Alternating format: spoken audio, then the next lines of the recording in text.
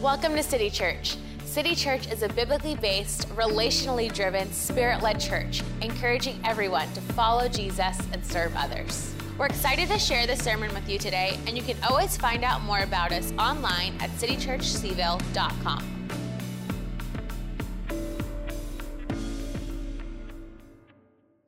Did you have a good Christmas? You had a good Christmas? Awesome. Glad to hear it. And I know we had a wonderful Christmas in our house. And it's interesting to take note that it's 5 days until the new year. And to think that another year has passed us by and we've survived to tell about it. It's pretty amazing, isn't it? Now, the sermon that I'm going to be bringing this morning is the last sermon in the sermon series entitled Incarnation. Incarnation being the biblical understanding and the Christian understanding that God took on flesh and dwelt among humankind, to which we can now say definitively in the book of Matthew, Emmanuel, God's with us. We can say that and know that with full assurance. Now, the title of my sermon this morning is this: After the Nativity is Gone. After the Nativity is gone. How many of you are like me, where things look drab and bare after all the Christmas decorations are gone? Are you similar to me? Where you kind of look around. I know this sanctuary, Darcy Becker and her team, they always do an awesome job of decorating this sanctuary. And then when it's over, you walk in, it just feels empty. Same with my house, right? Franny decorates our house. The Christmas tree gets taken down. And other than needles all through the house after I drag the Christmas tree outside. And how many of you always forget to water your Christmas tree like I do? I just always forget. And then one day I bump up against it, all the needles hit the floor, and of course I blame someone else. But the idea here is this, is that the Bible is written in such a way to mirror real life, and especially the Gospels, and especially the Christmas story. It's important for us to catch this, that if I were God maybe, or someone else, and they were writing the story of God stepping into the world, I think the temptation would be is that it would all be victory. But if you think through the actual birth story of Jesus, it's got good times, great times, difficult times, and times that no one would sign up for. And so when we think about the nativity being gone, or after the nativity is gone, I want us to remember how it is that the Christmas story came to us, that the incarnation happens. It begins with the announcement of Mary's pregnancy and the exhilaration of that, the angel coming to her, the joy of her own soul, that she will be conceiving of spirit and bearing a son, and the excitement of that. Her cousin Elizabeth, in joy, sings a song over her as she's with child, and John the Baptist leaps for joy inside of Elizabeth's womb. But we also have to remember that Mary's pregnancy was complicated in the sense of she wasn't married. Joseph, the one who was engaged to her, struggled with Mary's pregnancy. And it took an angelic visitation in a dream for him to make that commitment. We know even from last Sunday that Rome's dominance was being felt, and Rome was tightening up on the Jewish people, and they had announced, Caesar Augustus announced a census, and the purpose for that was immediate taxation. They needed to know how many people were among the Israelite people so they could tax them even more heavily. We learn in the biblical story that Mary arrives in David's hometown, and the room she would have chosen is unavailable. And she places her baby in a manger, just like every impoverished shepherd mom always has. And then all of a sudden the story takes an uptick again, because the angels come in and make this incredible heavenly announcement. They invite the shepherds to the party. The shepherds are overjoyed, and then the magi show up and they worship, and they bring gold, frankincense, and myrrh. And then the next story in Luke, you just flip the page, and Herod determines he's going to kill the child. And so Mary and Joseph become political refugees, and they move to Egypt. but many of the young children or young boys in and around Bethlehem lose their lives. The reality of it is that the Christmas story, the incarnation, is a story that's filled with real life, highs and lows, joyful times, very perilous, if not deadly times. That's the story of the nativity of Jesus and beyond. So again, as we think through after the nativity and after the nativity is gone, I want to remind us there's a scandalous pregnancy of Mary, angelic announcements, political power and corruption, violence, death, a baby, fear, and faith. Does anyone feel like that kind of sounds like the days in which we live? I think every preacher that is preaching right now knows that COVID is the closest environment to the biblical environment in which we're preaching the nativity story. In 30 years of preaching, this is the closest to truly what it was like culturally into which Jesus was born. Now, you've already heard several times in this service that what we're moving towards next as a church will be 21 days of fasting starting on January the 10th. We're calling this so that we as a people can gather together to regain our traction, to commit in fresh and new ways to be people who are following Jesus, growing together and serving others. Again, it begins on January the 10th, which is a good thing, and I want to tell you why. Sociologists have studied 35.1 million people with New Year's resolutions. And do you know which day most of them have failed by? January 12th. So we're getting in there just before your New Year's resolutions totally fall apart, and we'll begin this 21-day journey together. But again, there's a reason for it, and that is because we live in difficult times. We know this. And yet there's something about the birth of Jesus that tells us God knows what it's like to go through it, and He's with us in the midst of it. And ultimately, this is what faith is all about. Now, I've already mentioned that this sermon is going to focus on after the nativity is gone. Here's an interesting thing. There are only three stories, that are about Jesus after He's born and before, in His early 30s, He steps into public ministry. Only three stories. That's it.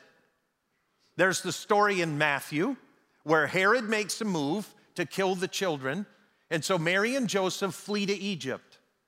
So we know that Jesus was a political refugee in the earlier parts of His life. We know this. But you know, other than that, all we have are two stories from the Gospel of Luke, and they're back to back. And literally, that's all we know. After the nativity is gone, all we know are these two stories. Can you imagine your life? Let's say you're 30 years old and older. You get to pick three stories, and that's it. Here's what I want to assure you of. The gospel writers, under the inspiration of the Holy Spirit, did not believe that the stories of Jesus' childhood, other than these three, were important enough to know. It's actually at His baptism, when the Holy Spirit comes upon Him, that the trajectory and the reality of Jesus is made fully known. Then we have all kinds of stuff. But if you're here and you're 30 years older or 30 years old or older, maybe you've even doubled that lap, you get to pick three stories, and that's it about your life. We're going to look at two of them. We're going to look at two stories about after the nativity is gone and what happens in the life of Jesus in the Gospel of Luke. So what I want to do is, I want to read the first one. They're in succession. We're going to read the first one, and then we're going to read the second one. But here's what I believe. Those stories are there for a reason. And the reason is clear. There are certain things the Gospels want us to know, God wants us to know about following Jesus after the nativity is gone. Well, let's begin by reading in Luke chapter 2, verses 21 through 35. Luke chapter 2, 21 through 35. This is more text than we normally read. I'm going to read some of it, push the pause button, give some explanation, then we'll pick up our reading again. Here we go. Luke 2, 21 and following. On the 8th day, when it was time to circumcise the child, he was named Jesus, the name the angel had given him before he was conceived. When the time came for the purification rites required by the law of Moses, Joseph and Mary took him to Jerusalem to present him to the Lord.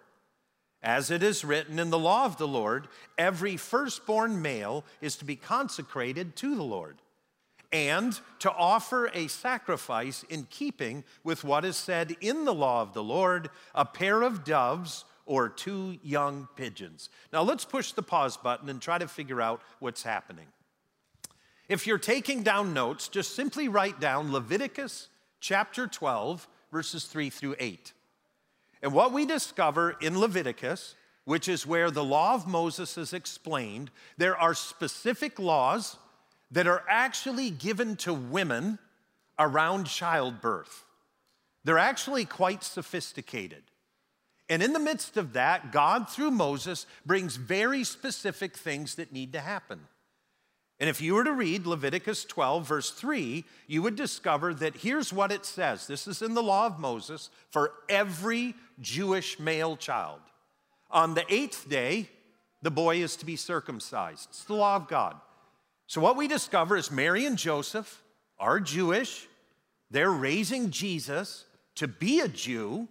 And on the 8th day, he's circumcised. We just read that in Luke 2. But then Leviticus chapters 12 and verses 3 and onward tells us this.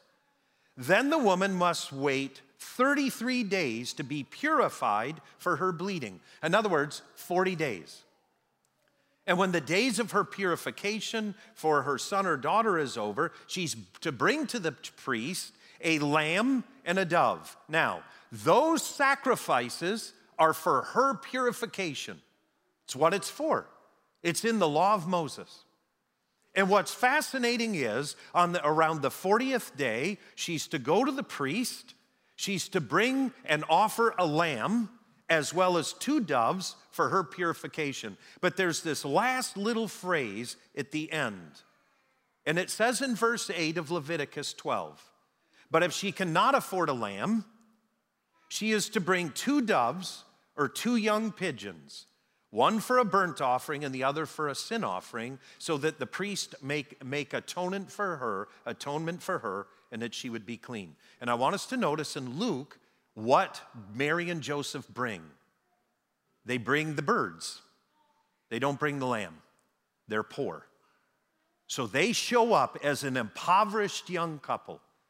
And what they're doing is they know what the Bible says, and they're walking it out.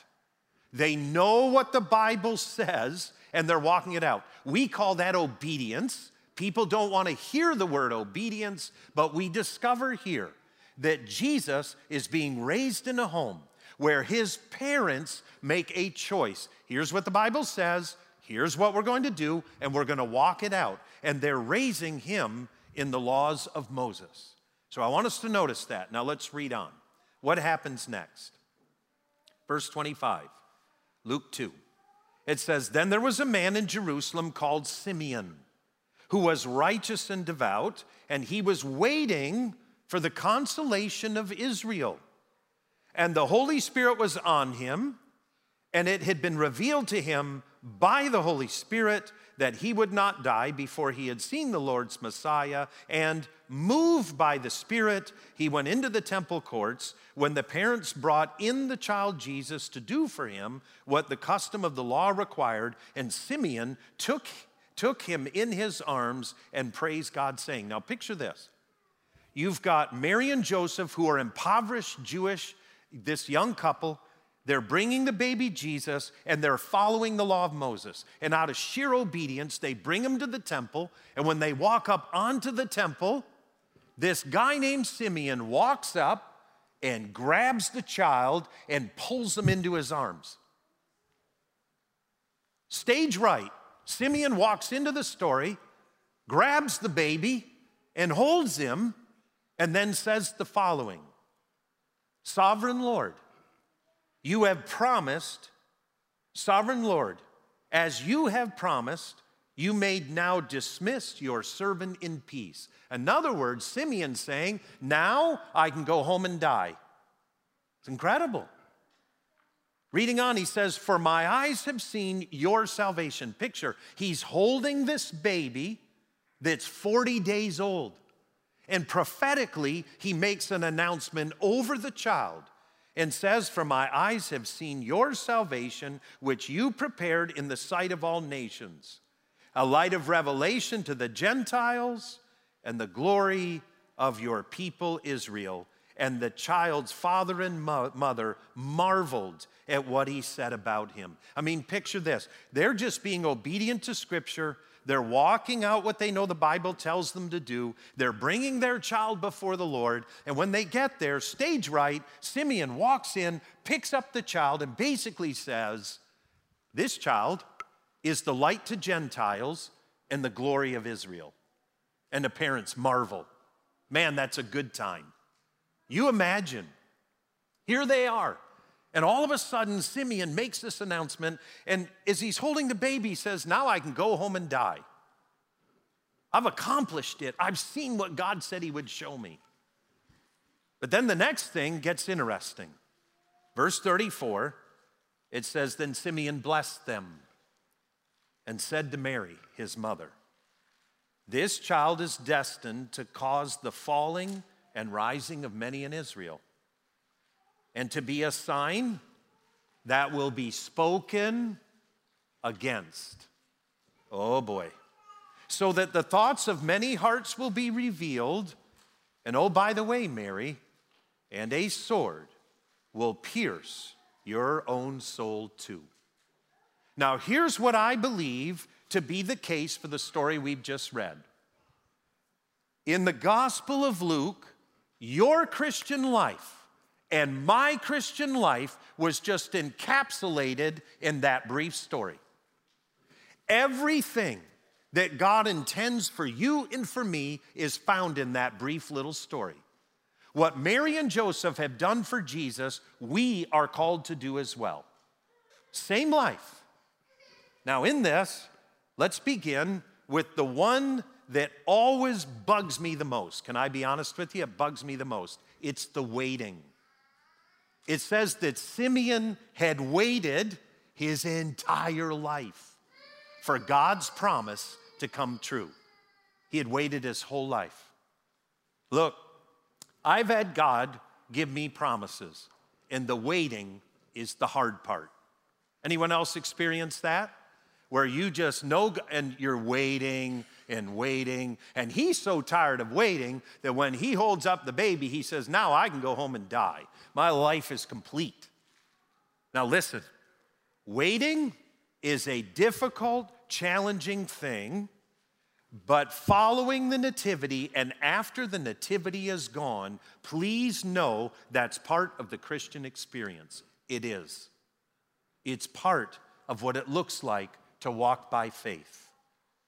That we believe that God has given us his promises, and we are going to wait on him and trust on him. But I'll be honest, I resonate with the Psalms that say so freely, how long, O Lord, how long, O Lord, until you fill your promises to humankind? I know what that feels like. And believe it or not, the book of Hebrews tells us that there are those who heard of the promise of God, but never experienced its fulfillment until heaven's shores. Sometimes the waiting even carries us past this life, and the scripture tells us this. But we live in an impatient culture where if Amazon can't deliver it in 2 days, it's not worth having. It's not how faith works. Faith has waiting and trusting and believing. The next thing that I think this story teaches myself and you about what it looks like to follow Jesus has everything to do with the Holy Spirit. I know that some churches don't talk much about the Holy Spirit. And yet if you look at Simeon, 3 times it tells us in rapid succession that the Spirit of God had revealed it to him, that the Spirit of God was on him, and that the Spirit of God was moving him. The Gospel of Luke and the book of Acts, which is the second book that Dr. Luke writes, is all about the moving of the Holy Spirit in and through human life, yours and mine included. So it's not just about waiting, it's also about being open to the Holy Spirit. Really believing that God deals with us personally in unique and profound ways. Simeon is the ultimate believer.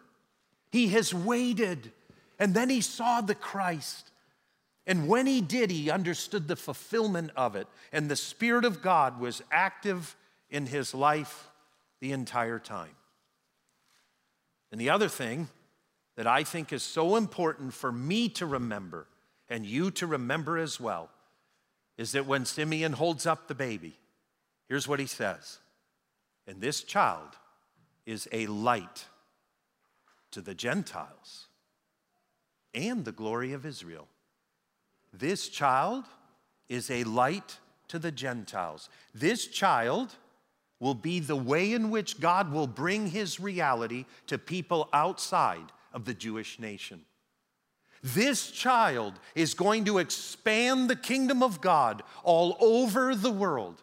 And where up until this point, God had picked a group, a people called the Israelite people and made a covenant with them. Through this child, even the Gentiles now will be welcomed in and accepted into the plan of God. How important this is. But then he also says something else. And that is this. That the hearts of people will be laid bare. Let's read the text again. Luke 2:33 through 35. It says, the child's father and mother marveled at what was said about him. There's the high part, right? That's the part we love. That's the part that Christmas is famous for. And then it goes on. Then Simeon blessed them and said to Mary, his mother, this child is destined to cause the falling and rising of many in Israel and to be a sign that will be spoken against, so that the thoughts of many hearts are going to be revealed. When people meet Jesus, their hearts will be revealed. Who you truly are will become exposed. And oh, by the way, Mary, and a sword will pierce your own soul too. It goes from marveling to a sword piercing the soul.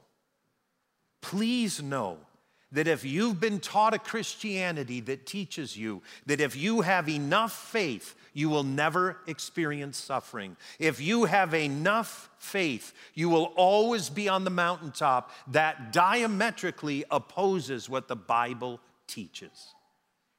Mary, you've brought the Christ child into the world. You're going to go from marveling to soul-piercing pain. And all of it has to do with Christ and living in a world where this thing called Christianity is about real life. It's about where people truly live. But notice again in that passage, it tells us this: hearts will be revealed. Hearts will be revealed. When you meet Jesus, if you are filled with pride and self-centeredness, that will be revealed.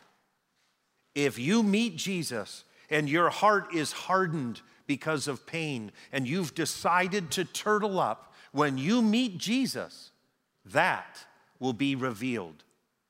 Biblically speaking, the heart is the center of who you are. The heart is what God cares about. The heart is what God is passionate about. And there's something about meeting Jesus where the heart is revealed. But the good news is, if you meet him and your heart is filled with pride, he can do something about that. If you meet him and your heart is crusted over and you've turtled up because of suffering in this world, when you meet him, you will sense that, but he can soften your heart again. if your heart lacks hope and is broken, that will be revealed when you meet him. But he can do something about it if you offer your heart to him. Now our last story. Our last story is about Jesus when he's the age of 12. All we know about him in his pre-30 years is very simple. What we just read about Jesus being brought into the temple, and now when he's 12 years old. That's all we know. And here's what the scripture tells us in Luke chapter 2, verses 46 through 52. We're going to read it and then close. It says, after 3 days they found him. Let's push the pause button. Jesus is now 12 years old. His family is in Jerusalem for the Passover. They're there to celebrate the top Jewish holiday. Jesus' parents, according to Luke chapter 2, had been heading home for one day. And after one day's travel heading home, Joseph looked at Mary and said, "Where's Jesus? He hasn't been bugging me for pocket change. Where is he?" And Mary says to Joseph, "I thought he was with you." And Joseph said, "No, I thought he was with you." "All right, check with the neighbors. Hey, Smiths, have you seen him?" "No, haven't seen him." "Where's Jesus?" "Oh, we have no clue where Jesus is." "Has anyone seen Jesus?" "No, no one's seen Jesus." Look, this is worse than leaving your child at the mall. They're literally a day's journey away. So now they travel a day back. And when we pick up our reading, they search in the city for 3 days. Let's do the math. They've lost Jesus for 5 days. 5 days, and he's 12. Now, for some 12 years olds, that had been the best 5 days of their life. But for parents, that is a nightmare. And here's what the text tells us. It says, after 3 days they found him. So remember, 1 day travel away, 1 day travel back, and now 3 days searching for him in Jerusalem. It says they found him in the temple courts. Push the pause button. If they really believed he was the Son of God, they ought to looked in the temple first. But they looked in the arcade, they looked at Starbucks, they went to Dick's Sports, they looked everywhere else. And after 3 days, finally went to the temple. Reading on. It says, after 3 days, they found him in the temple courts, sitting among the teachers, listening to them and asking them questions. Everyone who heard him was amazed at his understanding and his answers. When his parents saw him, they were astonished. And his mother said to him, can you hear the Jewish accent? Son, why have you treated us like this? And his response is stunning. She goes on, your father and I have been anxiously searching for you. By the way, that's a horrible translation from Greek. It's like they have been panic-stricken. Verse 49, he asked them the question, why were you searching for me? Well, duh, you've been lost for 5 days. That's why. And he asked, didn't you know I had to be in my father's house? And now the sword pierces Joseph's hearts too. Because he wanted Jesus home in his house. And Jesus says, Dad, I've got another father, and I've been in his house. Interesting. And then reading on, it says, but they did not understand what he was saying to them. And then he, meaning Jesus, went down to Nazareth with them and was obedient to them. But his mother treasured all these things in her heart. And Jesus grew in wisdom and stature, in favor with God and with man. As we close, the question is, how do I put feet to my faith with this? And it's actually quite simple. It begins here. Everyone, including Mary and Joseph, had to make a journey to find Jesus. It's not just the shepherds. It's not just the Magi. It's everyone. Even his own parents had to take a journey to find him and to understand who he was. And then last, that all of us, somehow, some way, we make this commitment that the life of someone who follows Jesus will be about being biblically based and Holy Spirit led. It is so critical that we understand as followers of Jesus when the nativity is gone, that the Christian life is about following Jesus, learning what the scriptures say, walking it out like Mary and Joseph did, and then like Simeon, being open to the Spirit and longing for what it is that the Spirit wants to do in my life and in yours. Let's stand together as we close. As we stand together, we're going to move towards worship.